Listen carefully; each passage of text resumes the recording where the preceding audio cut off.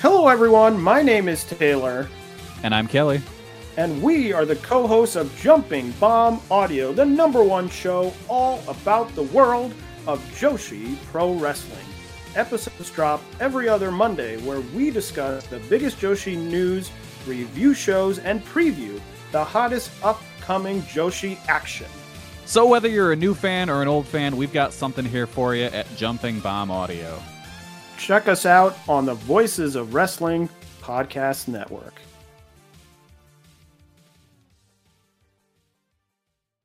Sick of being upsold at gyms? My guy, you're currently a base member? For $90 more, I can upgrade you to our Shred membership. For $130 more, you'll be a Swole member. And for just $300 more, you'll reach Sweat Platinum. At Planet Fitness, you'll get energy without the upsell. Never pushy, always free fitness training and equipment for every workout. It's fitness that fits your budget. Join Planet Fitness for just $1 down and $10 a month. Cancel anytime. Deal ends Friday, May 10th. See Home Club for details.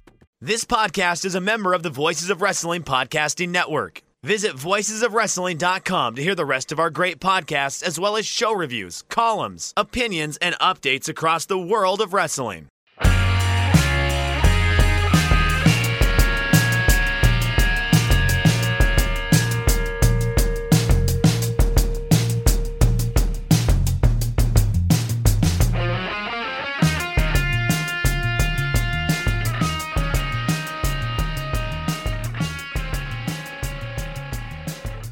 Hey kids, do you like professional wrestling? Well, I certainly hope so. We like wrestling too.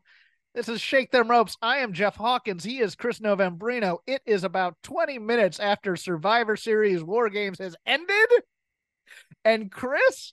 Did anything happen of note during the pay-per-view? Spoiler alert, CM Punk is not the devil in AEW. Yeah. Miz didn't win the Intercontinental title either.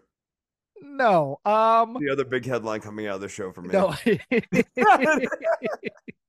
Yeah. The Chiron hits, copyright 2023.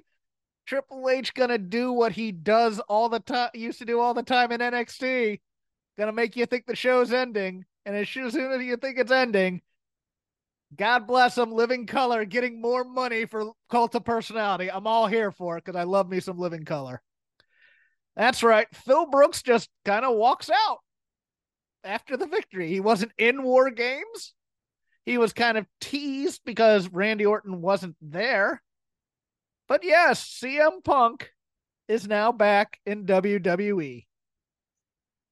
Oh, hurrah, hooray. Oh, hooray, hurrah. My personal opinion, he's going to headline one of the nights of WrestleMania, and it's not going to be against Roman.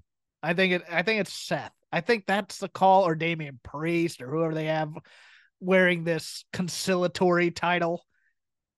And so Punk gets a conciliatory headlining gig, I guess. So everybody kind of loses and wins at the same time. I don't know. It's a get. You have to say that he belongs in WWE in some ways, and would have been stupid not to have brought him out in some way. During this pay-per-view. Is a great time to get him too. I mean, think about it. So, like, beyond all the AEW, and we will of course parse and examine all of them. WWE goes into their slow season this time of year, and sometimes their Rumble builds, especially in recent vintage, have been very, very weak. Phil Brooks, CM Punk guarantees intrigue on the week-to-week television, especially depending on who he begins his feuds with. And he can certainly feud with Judgment Day going into Rumble, and then feud with Rollins coming out of Rumble. There's a lot of different people he can feud with in the in-between.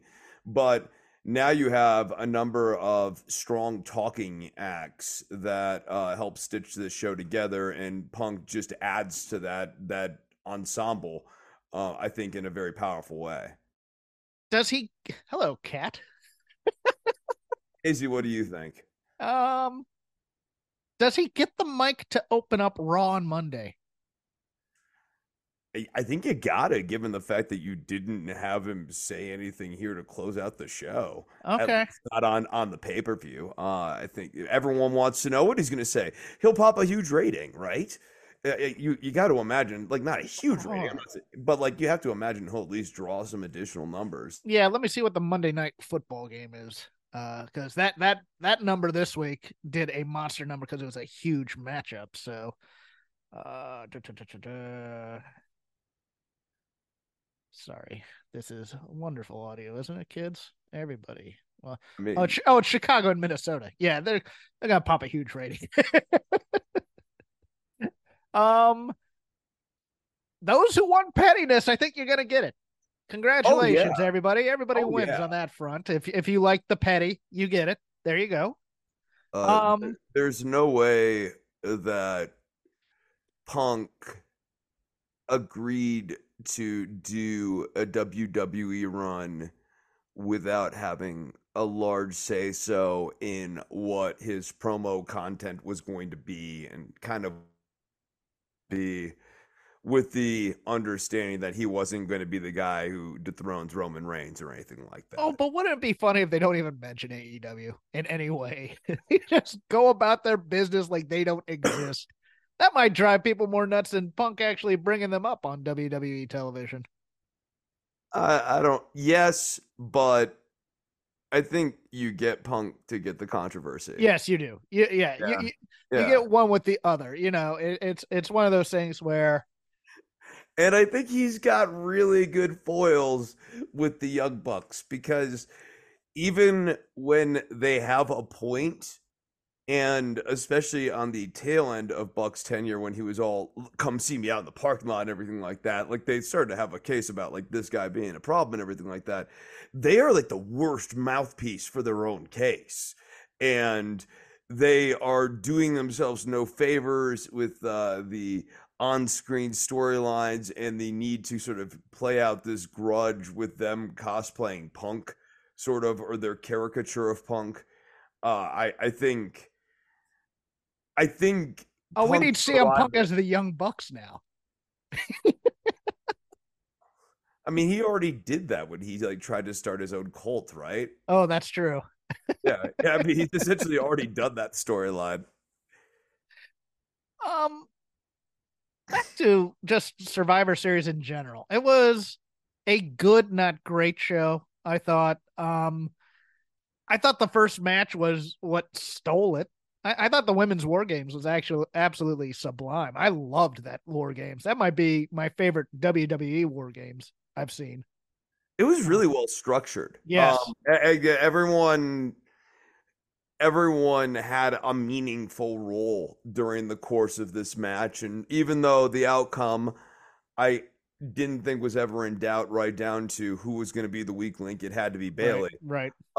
It didn't make the journey unfun. I think like maybe one of the highest comments I can say about a match is that you can watch it knowing full well what the finish sort of necessarily has to be. I mean, they could do something else, but it just everything they've ever done building into this match points to Bayley eats the pin from somebody.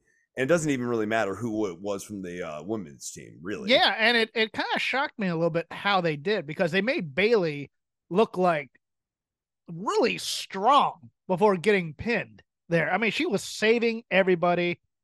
She wasn't inept. She didn't screw something up and then somebody got pinned. She got pinned because she saved Kyrie from eating a move.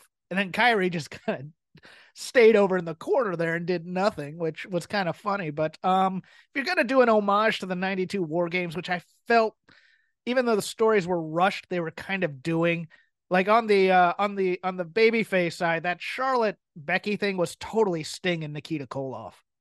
And can Sting trust Nikita? And on the heel side, it was the Dangerous Alliance are tight, but Bayley is kind of a wild card here. Is she going to do something to screw it up? Much like Larry Zbyszko in the War Games. And they didn't do the actual finish, which was, I mean, that 92 War Games, it was, they had unbuckled, or they had unscrewed the top turnbuckle, which was a rarity in those days. And Zbyszko hit Bobby Eaton accidentally, and then Eaton had to give it up. It wasn't Zbyszko who gave up the pin, or the surrender.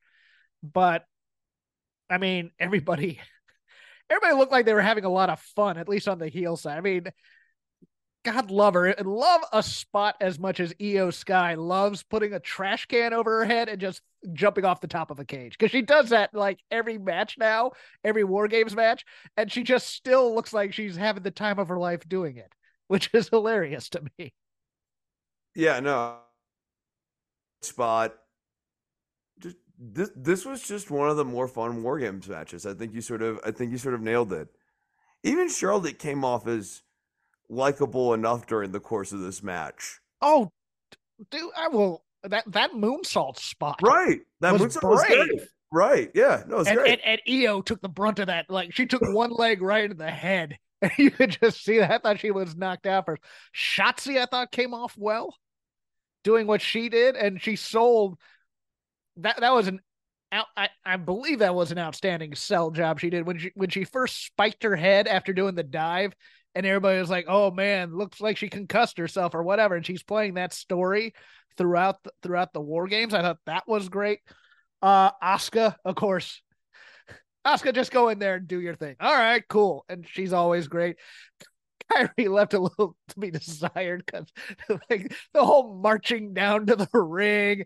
Although I would not want to take a spinning giant trash can lid from Kyrie's hand, because she looked like she had some sauce on that thing. And Bianca, there were.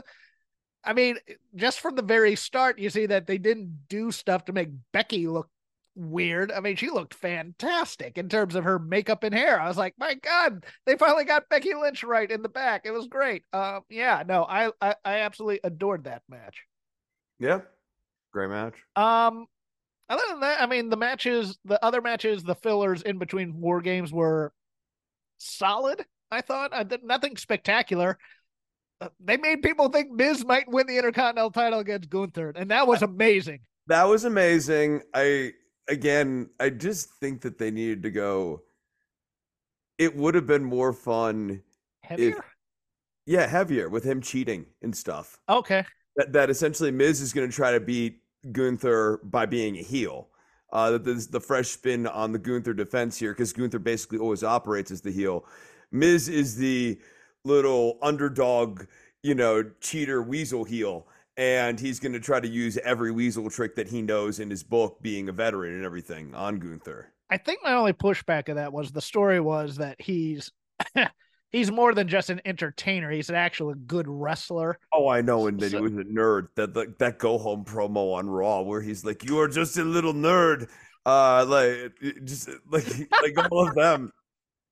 I held at that promo. I know. I just didn't want him to try to be like, I'm the man of the people, Miz, because I don't care about Miz of the people. No, and I don't care about babyface Miz, because you always know he's coming back home at some point. Right. That's why I think. And I think he's tried to weasel his way through this. Yeah, match. I think that would have been. I mean, if he just tore Yano his way Yeah. through. I mean, he came close here, but you wanted kind of more of that. Even bring Maurice out for a distraction spot. Let him go through all the tricks he's ever done as a heel and do that. Okay. Every single trick that he can kind of come up with, like he comes up with a ref bump spot, like I think the crowd would be on board with it, just because it's the Miz dethroning. You know what I mean? He's still trying to break his streak, and people want to see Gunther lose. I don't think you lose the crowd with this one. Santos Escobar and Dragon Lee. It was short. It was good. It never got to that second level like the Dragon Lee match on SmackDown. Against what was the really good match he had? Was it this week or last week? I can't remember, but it might have been Cedric Alexander. Might have been somebody else, but I think it was Cedric Alexander. Yeah. Santos Escobar is so great. I absolutely love watching him work, and him being a dick heel now. I hope that they just don't have Legado del Fantasma get back together with him. I'm kind of hoping he just sticks out on his own, or he finds other people to team with and stuff. But Yeah. I wanted a little bit more out of this match, but it was fine for what it was. Dragon Lee eats a pin. Didn't get to do a lot that was too spectacular for Dragon Lee. It almost it felt like a throw-in match in terms of, because it was originally scheduled to be Carlito, and then they decided to put Dragon Lee in there. The surprising thing to me was that Santos won. That Uh, too. yeah, I was surprised that Santos won watching the match. I was like, oh, Dragon Lee's going to come over. I was kind of disappointed because it's like Santos, in all of his various iterations, going back to King Cuerno, is someone who I've been kind of like rooting for career-wise for a long time. I think he's definitely better as a heel than a babyface. They never had anything for him His creatively. promo was fantastic on the Go Home SmackDown, though. Ray, I hope they have to amputate your leg. Was a nice little. I don't hope you come back. I hope the surgery wasn't successful. I hope they have to amputate your leg. It wouldn't work. It would just grow back like that eye. That's part of that's canon with Rey Mysterio. That's his superpower. He can regrow limbs. Yeah. Zoe and Rhea, I mean, the crowd knew ahead of time that that Zoe wasn't winning this, but I thought Zoe did pretty well here. The problem is,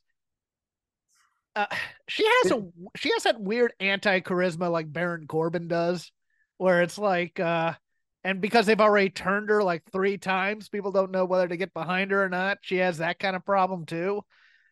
I'm just trying to figure out a cure for Zoe Stark, because she's still, I mean, she's solid in the ring. She was absolutely solid tonight, I thought too, and all the even some of the melodrama she had to do kind of hit with me. I just, does she need to lead a stable? Does she? I mean, you know what I'd do with her? I'd make her like a light version of the Ken Shamrock "Get Out of My Way" push. Okay. That she just has like this ability to snap and like this extra intensity thing, because she can definitely wrestle that style, and I think it would build her up as like whether operating kind of functionally as a heel. I think one, you kind of commit her as a baby face, but a baby face with a bit of an edge, and then 2, when you need her to operate as a heel, like obviously it would make sense too. She can be very no nonsense. I wanted that Shayna Baszler team, and I wanted them to have a run with the titles. Yes. I didn't understand that, getting rid of that just because Nia Jax came back. But well, Nia Jax is certainly she's not like most girls. No, she's not. Not like most on the roster. Who'd she have the match with this week on Raw? Because that was tough. Oh, Raquel the match. Yeah. Yeah, that was Her and Raquel have been having matches like almost every week now, though. It's kind of weird. It's like, I know, keep going back to this. You know, and a lot of wrestlers sort of improve week over week, especially with those repeated pairings. And it's always, I think, an interesting thing to observe that doesn't tend to happen with Nia. Just to circle back, I'm gonna give more flowers to Bayley because I forgot to. She was the glue that kept that entire match together too. I mean, she was doing the little thing. She had all the spots planned out. It's like, don't walk on the ropes with the garbage can there. And the only reason I say that is because, like, yes, repeated matches against Nia Jax may not improve you, but repeated matches against Bayley definitely would. So put all the new kids against Bayley for a few weeks and see if they improve a bit. And then the men's war games, which it was fine. I didn't find it, great, but it told the stories it wanted to tell.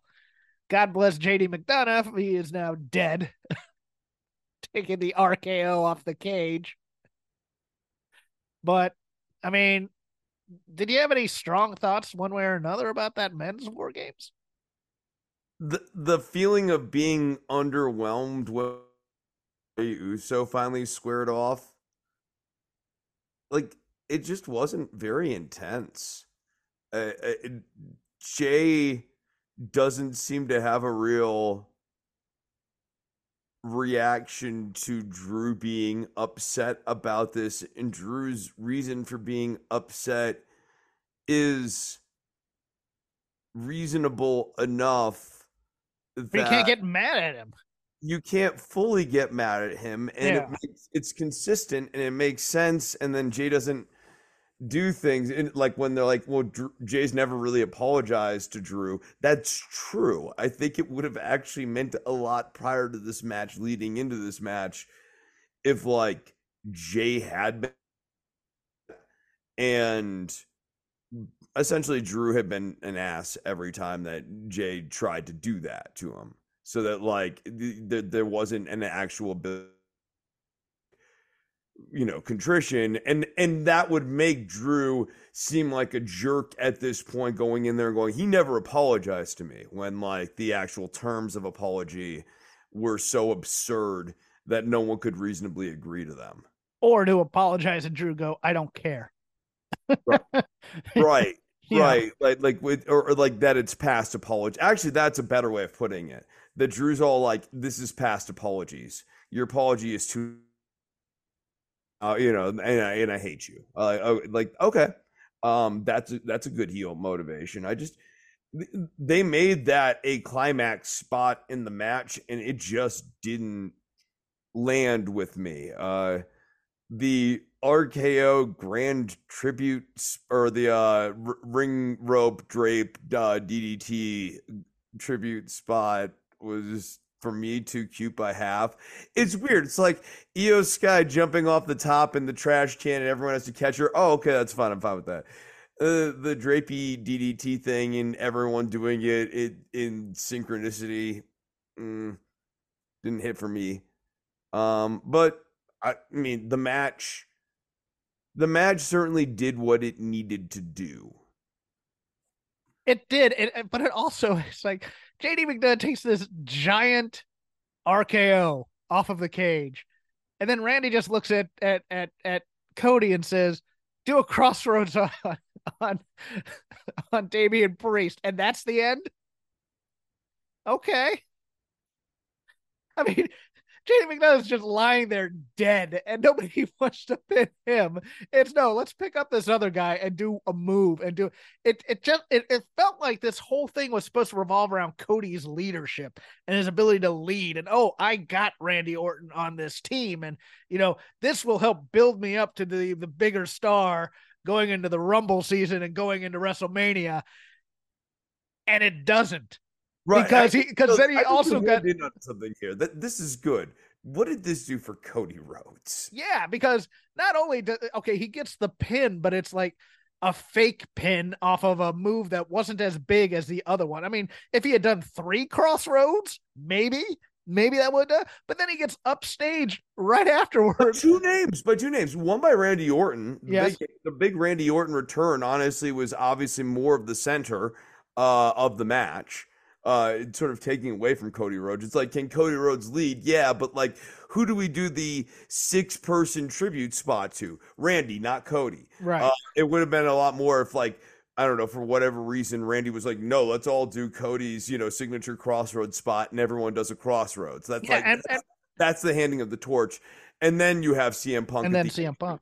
Right. But even before that, I mean, they mentioned on commentary, this is Cody Rhodes' first time in a War Games match, other than, the Blood and Guts match he was in before, I believe, in AEW, but didn't do any dusty tribute spots, didn't do really, anything that should have been played up a lot more, at least in the psychology of putting the match together, I would think, if you're going to put Cody over as the star of the match, I guess. And it was just, it's so weird that it's like we're assuming they're going to quote unquote finish the story at WrestleMania. And I'm looking at this and I'm going, they're building up a lot more contenders to slide into that main event spot in WrestleMania and to tell Cody, well, you've had a good run. Let's put you in a secondary feud with like Gunther on night 2. It's one of those things where if I'm Cody Rhodes, I'm starting to have doubts that I'm going to be able to finish the story. Yeah, right. You could totally see them trying to pitch, will you be the guy who breaks Gunther's 600-day streak as Intercontinental Champion, as like the big You're not going to break Roman's, whatever day streak because they might be going for, a multi-year thing. I mean, are they like that? That to me increasingly becomes a question: like, how much longer do they want to keep the belt on Roman? If you're going to make Cody Rhodes a legend, an actual legend, a big time deal, he has to beat Roman this WrestleMania, no question. Yeah, You can't he win. has to. If you're gonna decide that, well, maybe Randy or CM Punk or Braun Breaker or so, I mean, in actuality, only two people can beat Roman Reigns: either a guy from NXT that you're bringing up to win to crown him, or Cody Rhodes. Otherwise, it's just a guy who's already a big star, and he gets the win, and he becomes the savior of WWE. That's the only two I could see. Unless you're gonna do it, You're like saying Trick Williams has a chance. I'm saying Trick Williams has a chance. Actually, that would not be out of the realm of possibility. Solo Sikoa could still be on that tail, but I just don't see that. It's one of those. Yeah, things. no, I mean Trick's actually really good, and he's really improved this year. I was just Well, no, I know you're being facetious, but at the it's same like time, Carmelo. I love both those guys, but it's like, look, I love Mello, but let's get real here. The WWE thought process is still there, no matter who's running it, and the big guy with charisma is going to get the better shot at it than Carmelo. That's just the way it is. There's no shame in that necessarily, but at the same time, Carmelo's not going to get the crown at his first WrestleMania. He's gonna be working. He's gonna be the guy who gets an Intercontinental title run. He's gonna get the U.S. title run before he gets a shot at the big time. And they're gonna see how he reacts to a loss. And they're gonna do all the testing things that they do in WWE, even when Vince wasn't there. So we'll see. But we do have other news other than Survivor Series. But any other Survivor Series lingering thoughts? I just think that the CM Punk signing is probably going to go a lot smoother here at WWE than it did at AEW. I think I think the people who think that this is going to suddenly like implode or whatever are probably going to be sorely disappointed. No, because I think Punk's here for a different reason.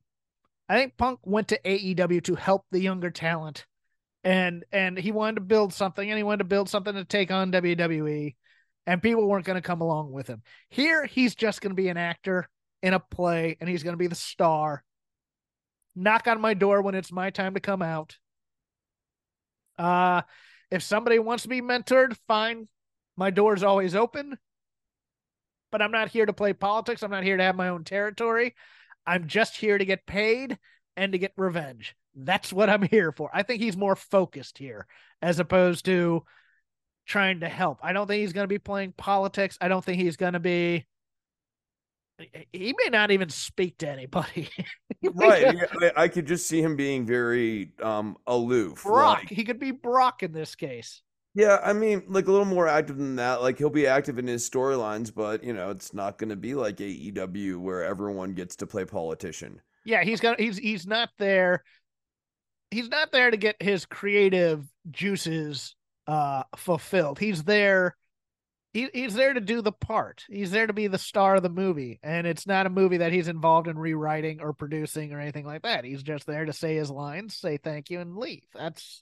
Yeah, and that might be better for him, because I think it's the politics of things that always gets him. It's what got him in WWE the first time with Triple H and HBK talking about him behind his back and all those other things. Yeah, I think it'll be better for him. I think the discourse is going to be interminable. AEW fans are going to be seething at this. And why? What did you expect? Did you expect him to just go home and sulk the whole time? No, I mean this is the classic move. Like you break up with someone and you just assume that like their life, like they sort of explode. Like I always the image that always comes to mind is, you'd appreciate this, from Aqua Teen Hunger Force whenever they discard an item and it just falls to the ground and explodes. Like one of my favorite gags in that entire show. Like, because rather than just have it be on there, they just do an explosion. Like, that's how people sort of think, like, people go when you cut them out of your life. Well, okay, that person just, obviously, exited stage left and that's the end of that. No, that's bad. It's going to be really hard for her to get over me. Nope, boning some dude who's hotter than you. I love the Aqua Teen Hunger Force thing. I was trying to think of a Hall and Oates connection to make, but I couldn't right now. Do you hear about that? No. Daryl Hall got a restraining order against John Oates. Oh God. Because I think he's also been talking some smack. Well, yeah, about him of late. And out of time now, it seems. Yes. But I think it also has to do with money. I think Hall's been maybe hoarding it a bit or keeping some away from John Oates, and now John Oates. You think Oates might have hired some private eyes? And a man eater too, yes. Mine were, like at least structured. Yeah, well, I mean, I couldn't think of something. I could try and make a Method of Modern Love joke, but I mean, it's sad that you bring this up. I would just say, I hope you will say it isn't so. Yes, okay. Other news, because we still haven't gone over Full Gear. We'll get to that in the other half of the Lazy River. But Will Ospreay has signed with AEW. Ospreay noted he still has commitments to New Japan through the end of January and would debut on the Revolution pay-per-view. Wow. Seems, maybe everybody's getting what they want here. WWE fans get a big-time star, and AEW fans get a really, really good wrestler, Chris. Sarah Smile is another song that That's Hall a and good Oates song. wrote. I like that, yeah. I like She's Gone. I think that's my she's gone. It's a banger. Yeah. Will Ospreay. Very exciting.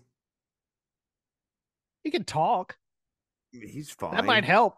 I mean, it might help him. It might help him. I don't know. He enters into what is a narrative cluster in AEW, and it's kind of like, can any one new character addition make the overall meta plot of the show make sense?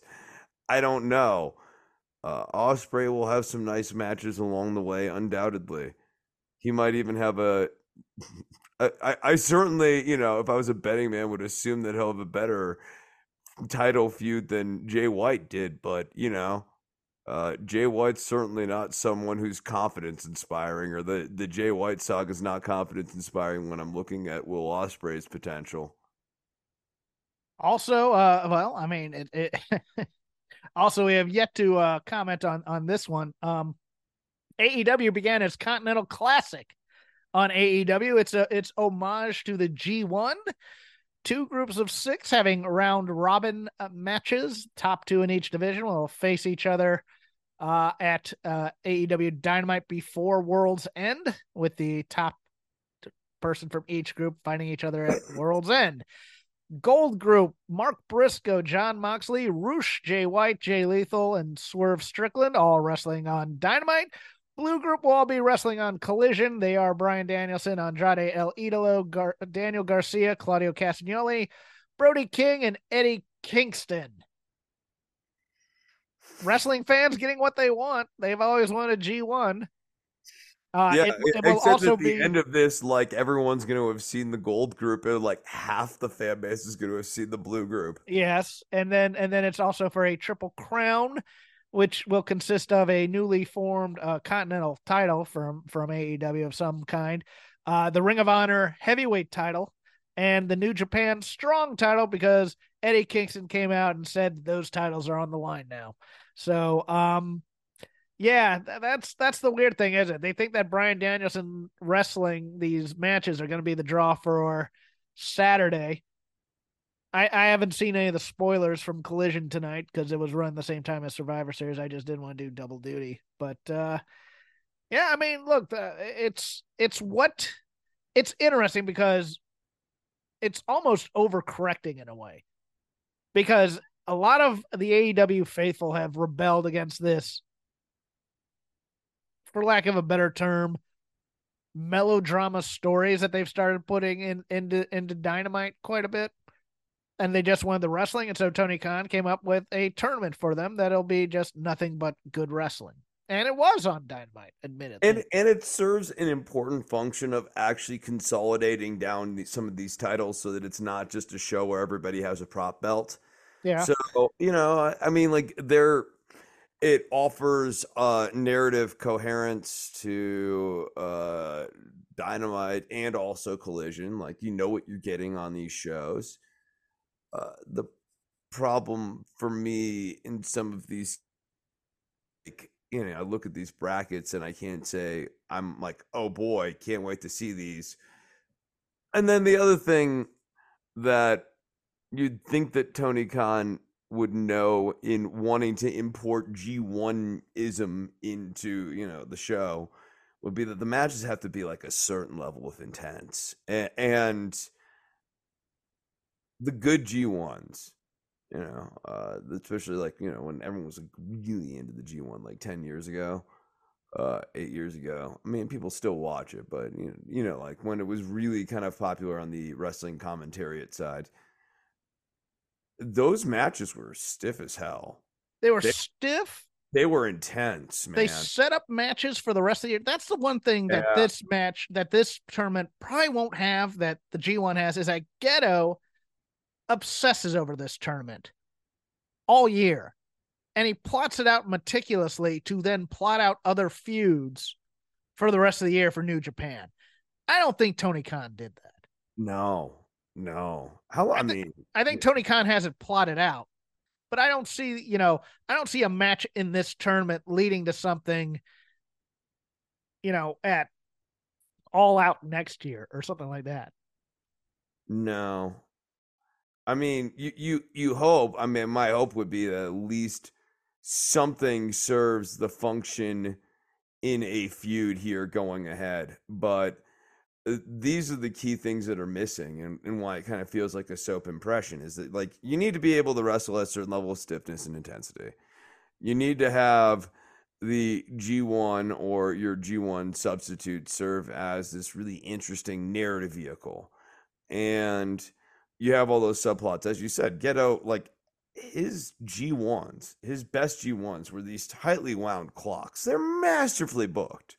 Like, so well thought out. They have interplay that goes into Wrestle Kingdom the following year.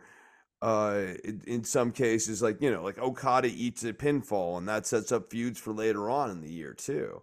It offers so many interesting opportunities narratively, but those all have to be done, and otherwise you're just having really good matches. But then, even then, the G1 level of really good matches, that the work of G1, with like the exception of who's the guy oh man, used to like just like basically take people outside the ring and like kind of kick them lazily, wore like fancy big poofy pants.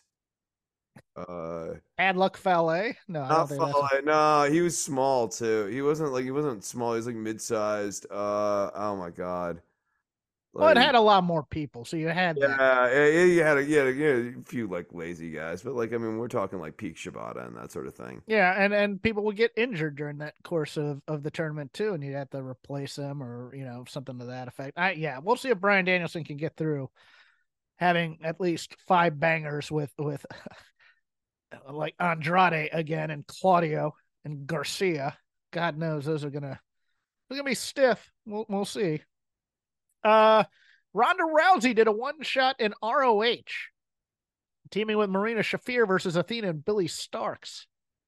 That, according to people who watched it, over-delivered. There are no further plans for Ronda Rousey being in there, but that was interesting. Seeing those results. That was taped at the Forum on the night of Collision and Rampage, I believe. But yeah, she did a one-shot in ROH. Does not appear to be coming to AEW anytime soon, but I would assume that door would be open. Man,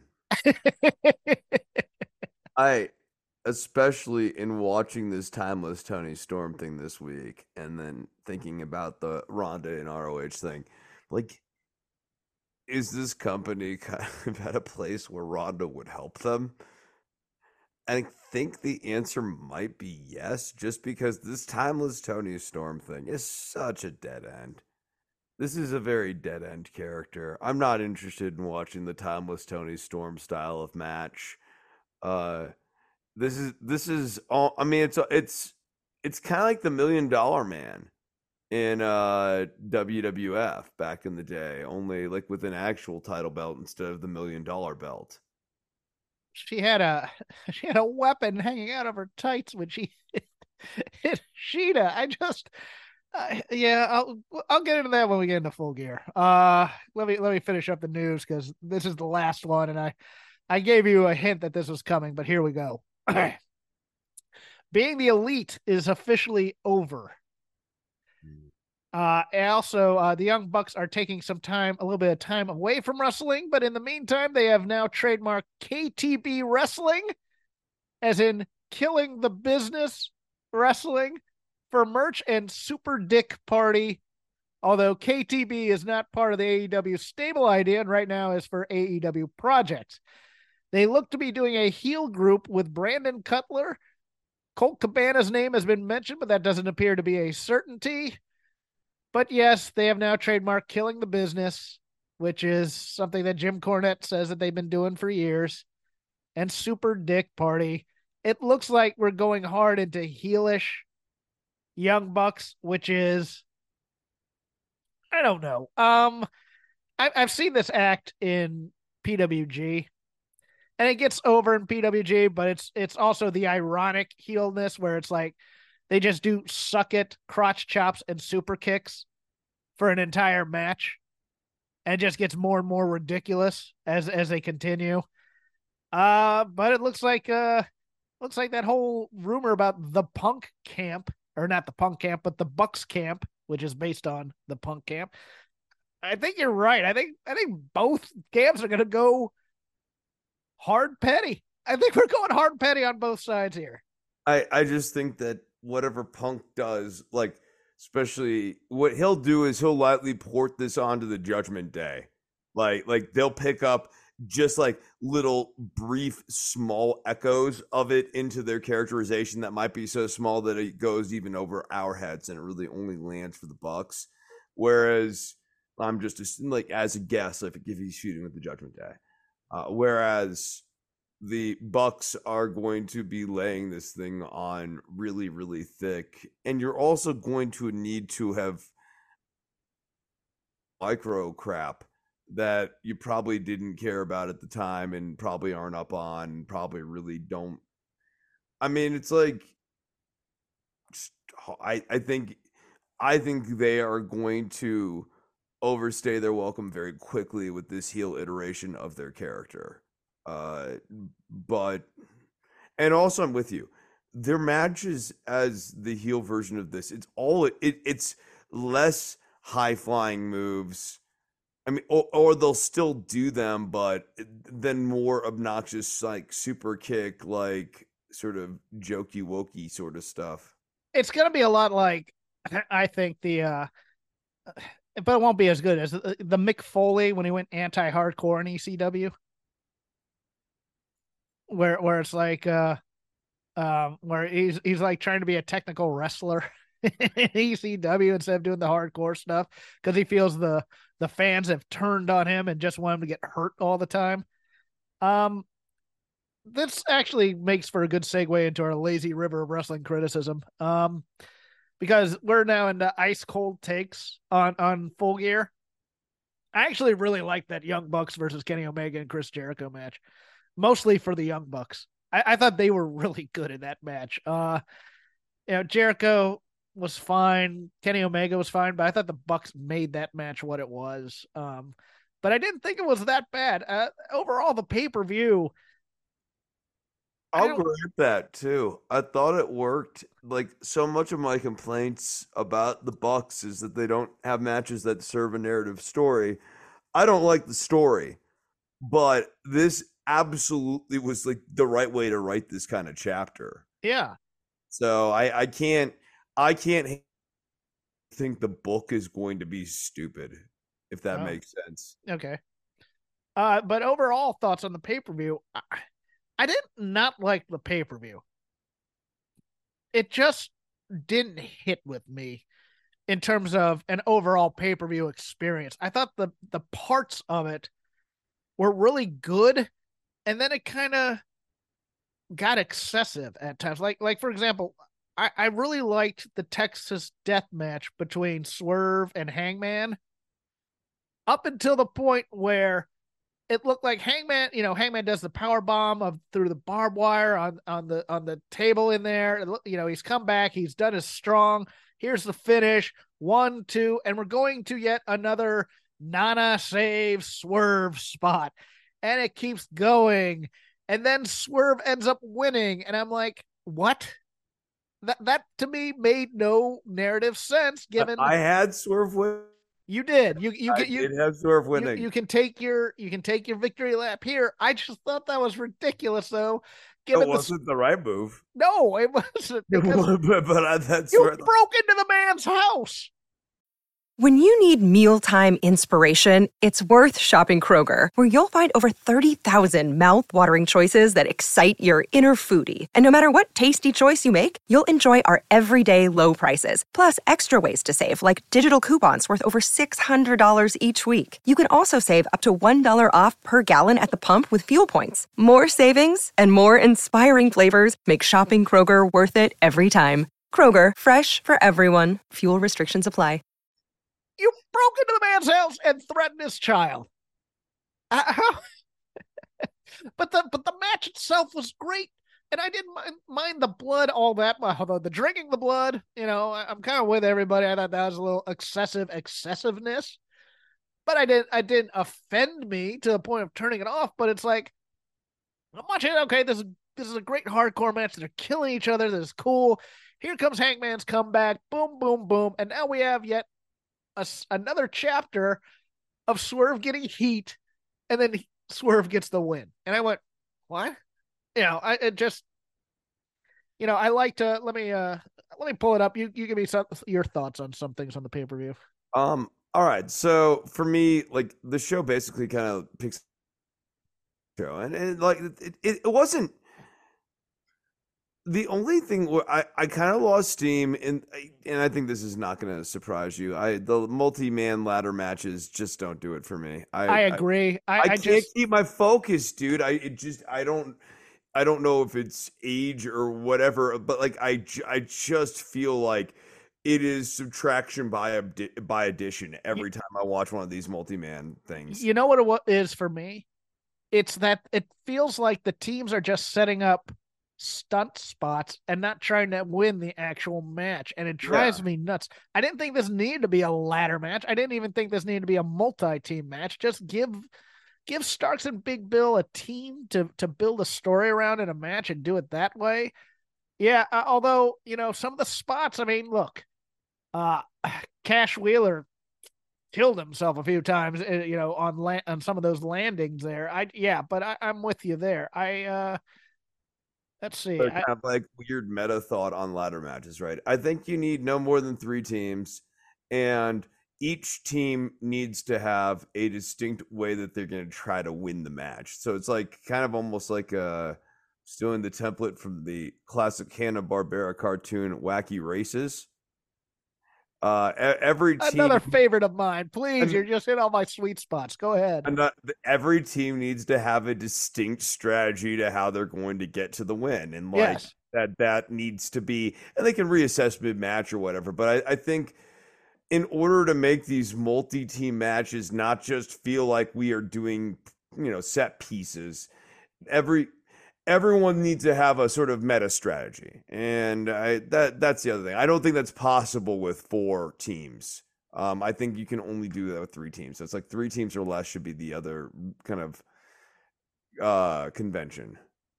And I think the whole story set up by the pre-show with the Guns Pillmanizing MJF's leg and sending him to the hospital. And then Adam Cole on crutches takes the match, as if one guy on one leg could do a better job than another guy on one leg in a world title match. And then he stole an ambulance and came back to do the match. I don't know, dude. That's Stone Cold crap. That's WWE crap. I don't want to see it. It didn't interest me all that much. It also doesn't sell the fact that they Pillmanized the leg. That used to be an injury that put you out for months. Now it's a 2-hour rush job. You can. That's just it for me. Is that injuries and the brutality of these matches just don't matter, because everybody's going to show up the next week and be fine, or show up later in the show and be fine. I mean, I just thought that whole angle made everybody look dorky too. Yes. So, like, one, the Guns are incompetent. Two, Adam Cole just gets to go out and defend the world title. Like, can we stop there? Okay? How did he get cleared for this? Like, how? Like, what sense does that make? Why would he be able to do that? Like, MJF, the only way he should be able to do that is if MJF wants him to be able to do that. Like there would have to be some sort of clause already extant, and he's trying to execute it. Then MJF pauses him from doing that. This was so goofy and so TV angle. Yes. That it's funny because with one breath, it's like, oh, AEW's the serious wrestling show. Look, they're doing like a proxy G1 thing. And then on the other hand, you look at the main event world title angle and it trends into goofiness, like Rube Goldberg like devices and like weird begged questions that you find yourself not able to come up with sort of any sort of satisfactory. I think you said it best in our pre-talk. It's like it was a Raw angle. It was here's the angle at the beginning of the show, and then for the end, MJF will come back in the ambulance and the glass will break and and he'll come back and be Stone Cold MJF. It'll be great. Yeah, and he ends up beating Farouk from the Nation of Domination in his world title match there. And I mean that's sort of where at the end of the Jay White feud, Jay White comes in for me. Like, I know they did the rebuild match on Dynamite. That's certainly better than not doing a rebuild match on Dynamite, but Jay White and the Bullet Club,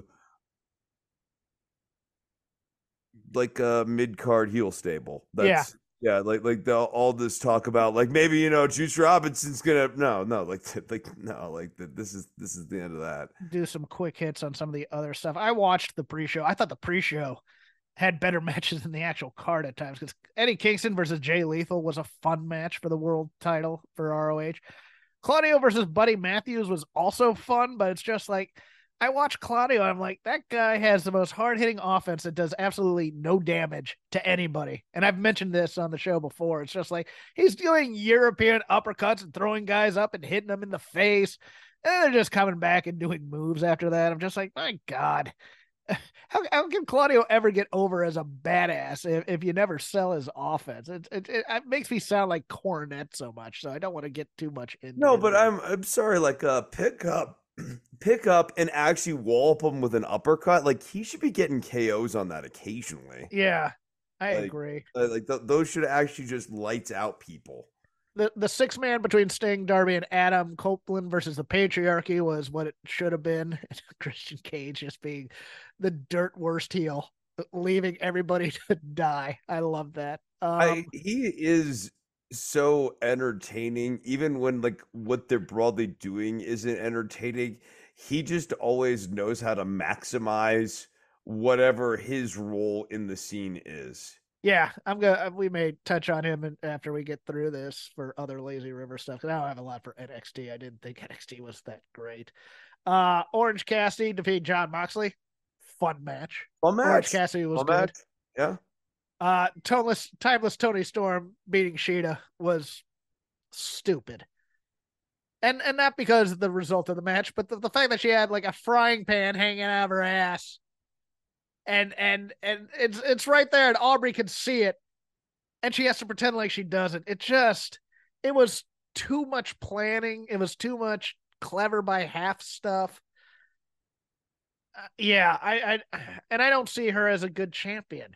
I see her as a good character, but not a good champion. Right. No, I just think she's a fine character, but like remember in NXT UK who is Nina Samuels. Yes, the Nina Samuels show. Yes. Nina Samuels was fantastic. She shouldn't have been champion, but Nina No. Nina Samuels was like fantastic. Tony Storm should basically be doing like a Nina Samuels level act. You know who This is a Nina Samuels level act is a better way of putting this. Ariana Grace in NXT is the same way. Fantastic character. Everybody should take a shower with soap. I laughed. She should never be champion ever. Yeah. Santino's kid. The ladder match we went over. Julia Hart beat Chris Statlander in Sky Blue. Woof. Certainly a match that was on my it was a match for that several happened. minutes. Yes. Yeah, it happened. It definitely happened. Yes. Texas Death Match. Again, I liked it. It was just one save too many by Nana. Nana getting way too over. Golden Jets and Young Bucks we went over. And then MJF against Jay White. Again, the match itself wasn't bad. I mean, MJF worked his This is not ass a real off. wrestling match. No, he worked his ass off, but like this was not the singles classic. This is not the like the singles classic that Jay White's sort of been promising. This was like a skit, and Jay White came off really as upper mid card. He came off very, very mid. Okay, I would agree. And MJF's whole point at the beginning of this, that without all of the additional smoke and mirrors and all the additional accoutrements, what you get is tofu. It actually kind of is sort of my lasting impression. Oh no! Come on. This was a tofu feud. This was a tofu feud. Yes, a tofu feud. Anyone could have done this. Yes, no, I agree there. And you do a jump angle at the beginning of the show with two goons. And then, like, yes, MJF for his part worked his butt off, but anybody could have been the I'm taking advantage of the wounded animal guy. I relent the point because you're absolutely correct on this. Yeah, and then it just rang so false, and there was nothing about the devil on here and whatever. But I'm sorry, Jay White should have been able to pick off MJF. MJF has not been presented as this like world killer. He's been presented as a credible champion. If he was really that, to your point about the Pillmanization, if he was really that injured, Jay White's really this good, then Jay White should have been able to pick him apart with like relative ease. I'm gonna start on the rest of the Lazy River because I'm just gonna do 3 quick hits about AEW Dynamite because I thought it was a fairly good show. Wait, do you have any guesses right now on who the devil is? I think it's Jack Perry. You think it's Jack Perry? It sounded like him at least. It sounded like that was a guy laughing, but I'm still going with it's Britt Baker and Adam Cole somehow doing all this. I don't know. I mean, Adam Cole was out there at this point. It's like so it's Britt. But they're in cahoots. It's one of those things. It has to be. Okay, you like kind of like the Scream thing where there's 2 killers. Yes, I'm still going with there's 2 devils here. Okay. But that Adam Cole is helping Britt in some way. Adam Cole stole the mask from MJF because that's the only person who was in the locker room who could have done it. I think. But I mean, unless. Who do you think it is? Because I thought it might be CM Punk for a while. No, it's very interesting. I don't have a good answer. I'm liking the Jack Perry guess. I mean, I will say that they've at least made me wonder who it could be. They've given you enough red herrings on purpose where it can be a lot of people. Yeah. At one point, I even thought it was going to be MJF himself, but they sort of like backed off of that, which is good because that would have been stupid. That would have been stupid. It would have been very stupid, but it seemed like they were going that direction for at least a minute there. It's clear. I don't think it's. I mean, it's gonna be a foe, right? Like it's not gonna be. I don't think MJF is in cahoots with the devil. I think is the No. no. I think the foe. The devil is definitely gonna be an adversary. But I don't know. Jack Perry might be. It's got to be somebody who they've been keeping off screen. Yeah. I don't and like that. I think it's going to be a reveal. To your point, like it's not going to be. It's not going to be Wardlow because they've got Wardlow, but Wardlow's going to be in cahoots with the devil. And there'll be people who've made a deal with the devil. That sort of thing. Yep. My three quick hits on this week's Dynamite. Number one, Christian understands the assignment. He's so good at being a heel. We went over this during the Full Gear stuff, but my God, that promo where it's like, you get on your knees. No, you don't. You're better than him. I'm loving him playing the two children against each other. Whole thing. He's great.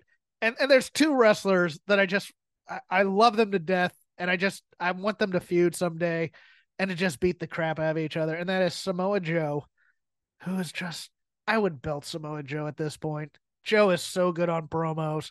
He is so good wrestling. He's such a good mean guy. And I love watching Roosh just stiff the hell out of people. I want a Joe Roosh feud for some reason. Just a meat feud where the two just chop the crap out of each other and throw each other into things. That's all I got. Go ahead. Yeah, Joe versus MJF is really interesting. And it makes you want. It feels like the devil's gonna be instrumental in MJF losing the belt. So it's like almost. I feel like whoever's gonna win the title is going to win the title sort of because of the devil situation. But I love that Joe addressed that. I love that Joe said, "Oh, you make me worry about the devil. I got your back until then. You're my property." When he said you're my property, I howled because that's just like you're my prison bitch. Get in here and grab my pocket, and I'll walk you around the yard and protect you. So they're working within that reality. I mean, Joe might be part of it too. I mean, that could always be right. Good. Right. You know what I mean? That would actually be Joe being part of it. Would be a very fun narrative device leading into this. Like he's not even the leader, but the idea of sort of like the first sort of salvo is to try to belt Joe. I'd belt Joe on the 30th of December. I would. I think he's the most credible champion they could possibly have in this company. Yeah, I mean, does the devil need to be the wrestler? Like, can he be a manager? It's Tully Blanchard. There it is. Well, no, I mean that's the other thing I was kind of thinking about. Is like, maybe it makes more sense that the devil is more like a Dario Cueto character, like pulling strings and shit. Oh, but that would be Tony Khan then. I mean, that's the only guy that could be that where everybody would. Oh my God! Yeah, it would just suck. Let's not do that. Let's make it. Listen up, everybody. It is me, the devil, and I have been the devil all along. That's right. Tony Khan. And MJF, you thought that you had me over the barrel, but you tricked me the wrong way, and I'm going to get you, buddy. I'm going to get you, buddy. That's how we go. Oh, dear Lord. It's your turn on the lazy river, wherever you want to go. I guess we can go into NXT. What NXT would you want to talk about, possibly? I don't know. I'm just like kind of combing it. Like Tiffany Stratton and Briggs. Yeah, right. Fantastic stuff. I mean, really, I guess the big intrigue here is like the Carmelo Hayes, Trick Williams stuff. Like that's kind of the real through line of the show. Everything else really was just here. Right down to the Lyra Valkyria and Xia Li thing. Boy, did I not care about this match. Xia Li's had a week though, where it's like she's still They're trying with her. They're trying. I mean, there's something there with her. It's a lot like Zoe. They don't know what to do with her exactly. I mean, like that tea segment last week sucked ass. I hated that thing, and we didn't bring it up luckily on this show. Because it made Lyra Valkyria look like a jerk because it's like all Xylee wants is you to drink the tea. That's all she wants. You come in there, you just trash it, all that other stuff. Xylee is a good enforcer character for somebody. That's what I would do with her. I still think she kicks people in the face too much. Right. I don't. I mean, that's my thought too. Is it's like she is so wild with those kicks, and I would be, I just don't. Like that protector character they had with her was something There's something. on the main roster. Yeah, She's a yeah. superhero type of thing. She comes in there, she goes in to protect people. That's a good character for her. If she wants to be somebody's, enforcer, that would also be a good character for her. But the problem is she needs a mouthpiece. She can't talk. And she's not good enough to be, to have that Muda intrigue for American audiences. Because she's already lost too much. No, she's lost too much. You mean part of the Muda thing too is it was like all new offense and like that like she doesn't have that to kind of go to. All the signature spots have been done at this point. Yeah, NXT's really just there right now. They're getting ready to bring up Braun Breaker. Trick and Carmelo, I don't know, it feels very I can't tell. I mean, it's very will he, won't he? And I can't tell if they've made up their mind whether Melo's, behind the attack or not. Yeah, it sounds like it's going to be a red herring and then a red I herring. think so too. I think Melo's not going to be behind it. He's just acting strange, which is going to make not much sense in hindsight. And then what Pillman Jr., whatever his name is, will take credit for it, but it's not going to be him as well. So it's going to be the third guy that we decide who it is, and that's going to be like so anticlimactic that it's going to suck, kind of a thing. Funny is after that, Lexus King is still trying to take credit for it. Yes. Even after the real killer is revealed, Lexus Yes. King's like, no, it was really me. It was me. I did it. What are you talking about? The one thing I think they did well, I liked the I liked the Baron Corbin video with Ilya Dragunov. They're trying to build up Baron Corbin as possibly winning in this, and I whenever Baron Corbin brags about how rich he is, I just find it hilarious because nobody wanted him to succeed. I guess I don't know. It's just I have a mansion and I'm very wealthy, and I eat lots of steak. And it's important that this set of money that he has is the one that he won from the casinos. Yes. Like if we're following the kayfabe here, he blew the football and wrestling money, but won it all back at a casino. Has there been a guy other than Barry Darso who has had as many bad gimmicks? Although all of Baron Corbin's bad gimmicks are Baron Corbin. Like you have the Lone Wolf, you have Happy Corbin, you have Constable Corbin. That's right, Constable Corbin. Yeah, sheriff, he had to be a constable. County clerk of the board of supervisors, Corbin. He had so many. All right, like I kind of like want to like look up Lone Wolf, Baron Corbin. Yeah, Baron. That was like they were still trying to make him cool. Substitute teacher, Baron Corbin. Go on forever with just bad gimmicks. It's just Baron Corbin.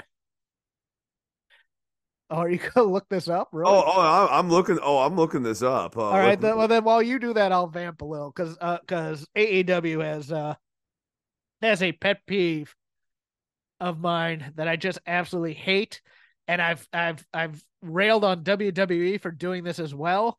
So this is equal time. This is not me picking on AEW. The interviews that they do for social media after these Continental Classic matches, the promos that people are cutting are fantastic. Those need to be on TV.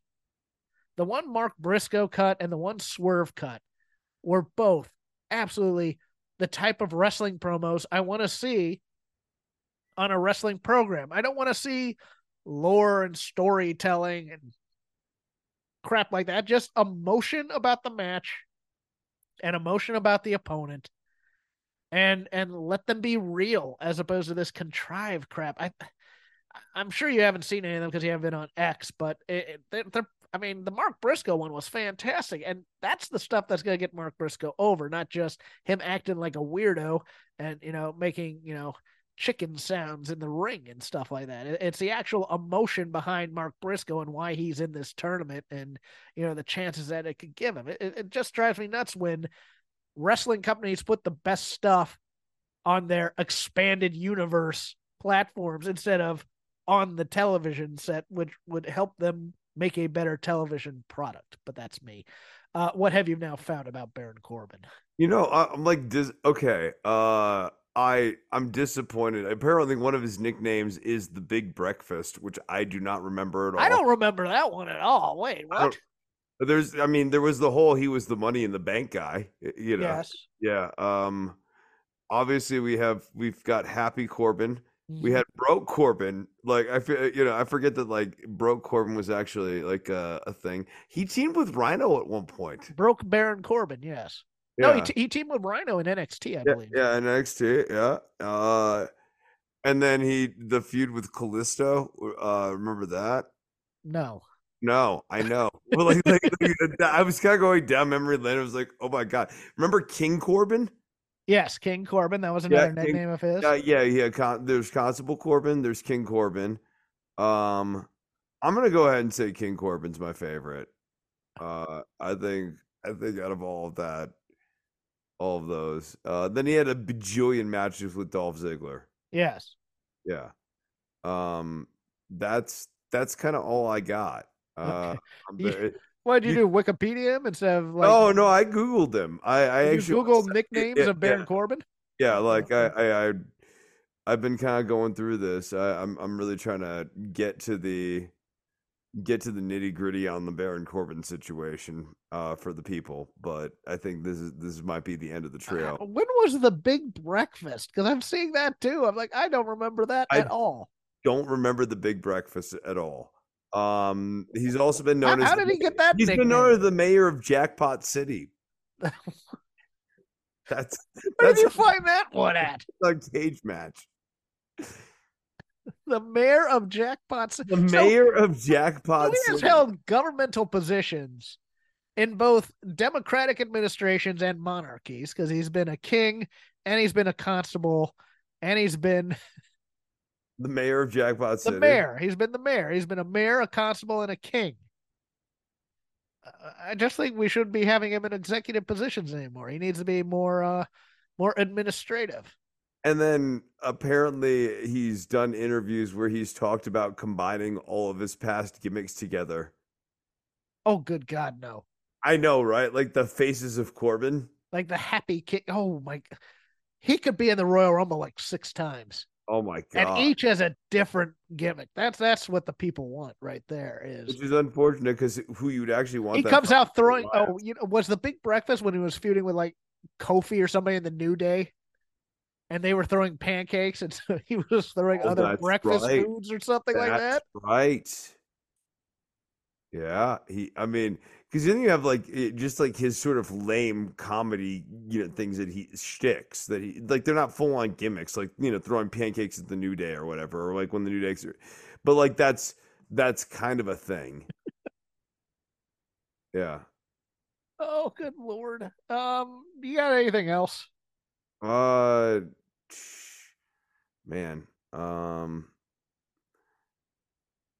Were you able to watch Dynamite on Wednesday?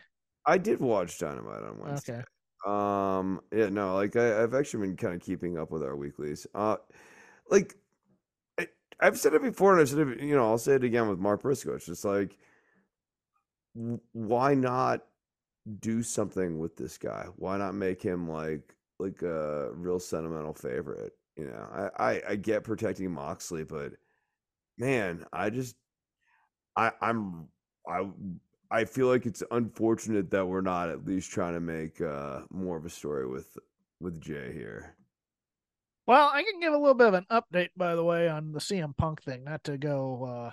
Oh, please, yeah, because they must have done a press conference. Well, no. But they showed video of they have Michael Cole and Corey Graves and referees and other people holding back Seth Rollins from Mhm. going in and attacking CM Punk, and he's flipping him off, saying "F you," all these other things. So I think my guess is right. I think it's gonna be Seth and CM Punk. Like, you would know this better than I would. Does Seth have any opinions on the Young Bucks? I don't know. I would not. I don't know. I know they work together in Ring of Honor a bit, and also in PWG, I think. But Yeah, right. No, I'd be interested to see because like his character in particular, especially if he's sort of like the annoying one, the antagonist, would be a wonderful character to like do all the Young Bucks needling through. yeah, I'm especially But with that Seth, character, especially with Seth Rollins' choices of wardrobe and stuff. Yeah, right. No, it's all he's actually sort of weirdly perfect for like ironic like Bucks parody let in me. a way that's been consistent with like Yeah, what the Rollins character's been this whole time down. yeah, but look, that looks like the feud that they're setting up. As to what uh, what were you talking about again? I'm sorry. I was listening. I swear. That Seth Rollins basically Oh no. Before I interrupted with Punk, what'd you say about AEW? uh,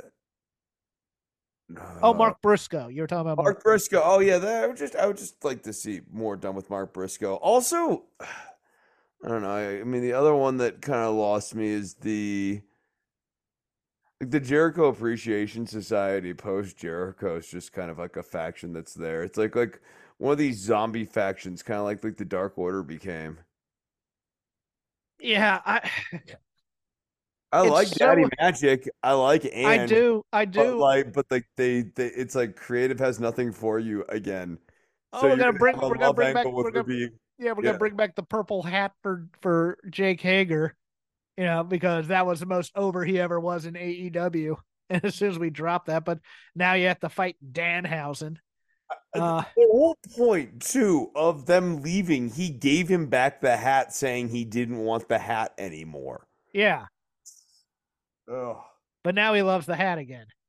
And of course, Angelo and Ruby are going to be a thing, I guess. Anna Jay's the only sane one along with Daddy Magic there. She's like, how come you all aren't concentrating on me? And that's a very good question because I was concentrating on Anna Jay a lot, but yes.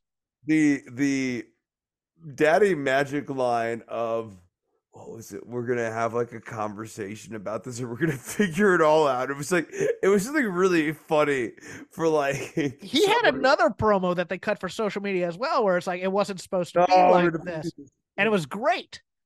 That was the problem. Is again, all their great promos are for social media only, and it's like, what are you doing, man? But yeah, we're now giving them like love stories and Jake wants his hat back. And you're just like, my God, what are we gonna do with these guys? Are we gonna have an Angelo Parker versus Daddy Magic feud? Boy, that will absolutely get the eyes onto Rampage. That is a Rampage feud if I've never heard one. Yeah, you're right. But can't wait to skip that one on Rampage in several months. God. Yeah. Or no, you know what they're teasing? They're teasing Daddy Magic and Saraya having a thing. Yeah. Does it make it more intriguing this way? I mean, like it probably just means they're all just gonna make a faction. Oh God! Like that Anna Jay just joins in with the whatever faction. It's turning into NXT on the lower card. We're just gonna have random romances here and there, because we're all hanging out in the same high school. Toodles. I mean, and with Tony Storm there, like as the champion, it's kind of like you need to just have like drama stories. So, like, I guess it makes sense to have everyone have girlfriends or whatever, and then Tony Storm can like ruin relationships or that sort of thing. I don't know. Yeah, and of course the Mariah May now being very disappointed that Tony talked down to her fans. Yes, yeah, right. She's gonna be really pure of heart. Oh my goodness, I don't think so. I think she's gonna out Tony.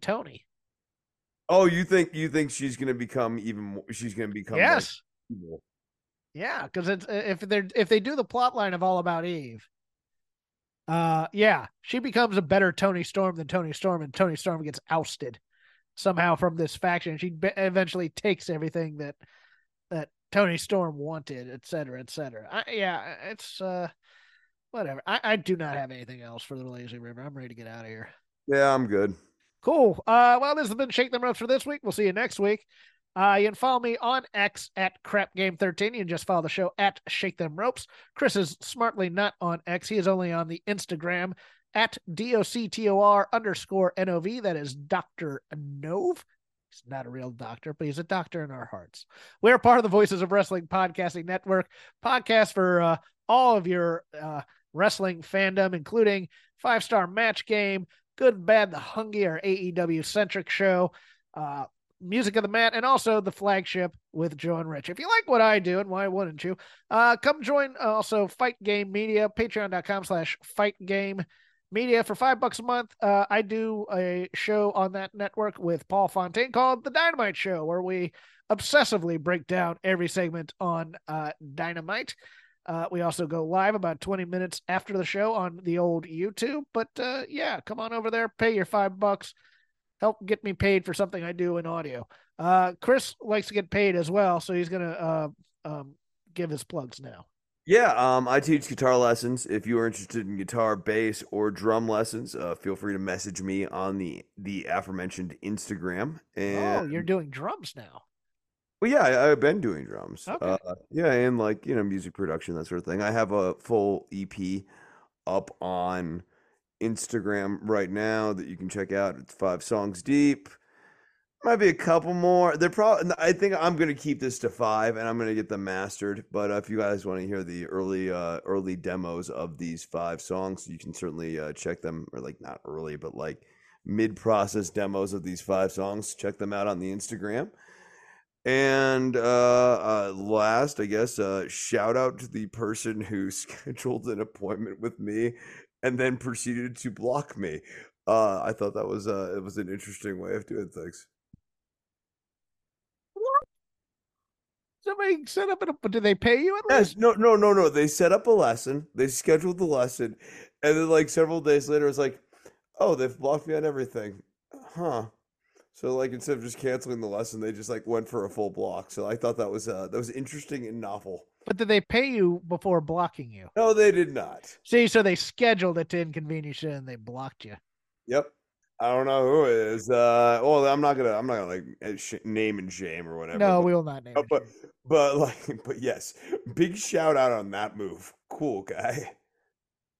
Hello there, everybody. It's me, Garrett Kidney, the co-host of You've Got to Be Kidding Me on the Voices of Wrestling Podcasting Network. And I am Liam Jones, my full name, and I am also a part of the Voices of Wrestling Podcasting Network as a co-host for You've Got to Be Kidding Me.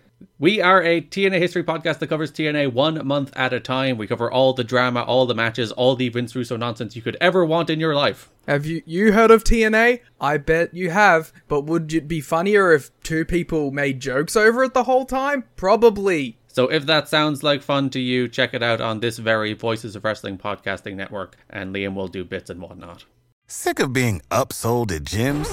My guy, you're currently a base member? For $90 more, I can upgrade you to our Shred membership. For $130 more, you'll be a Swole member. And for just $300 more, you'll reach Sweat Platinum. At Planet Fitness, you'll get energy without the upsell. Never pushy, always free fitness training and equipment for every workout. It's fitness that fits your budget. Join Planet Fitness for just $1 down and $10 a month. Cancel anytime. Deal ends Friday, May 10th. See Home Club for details.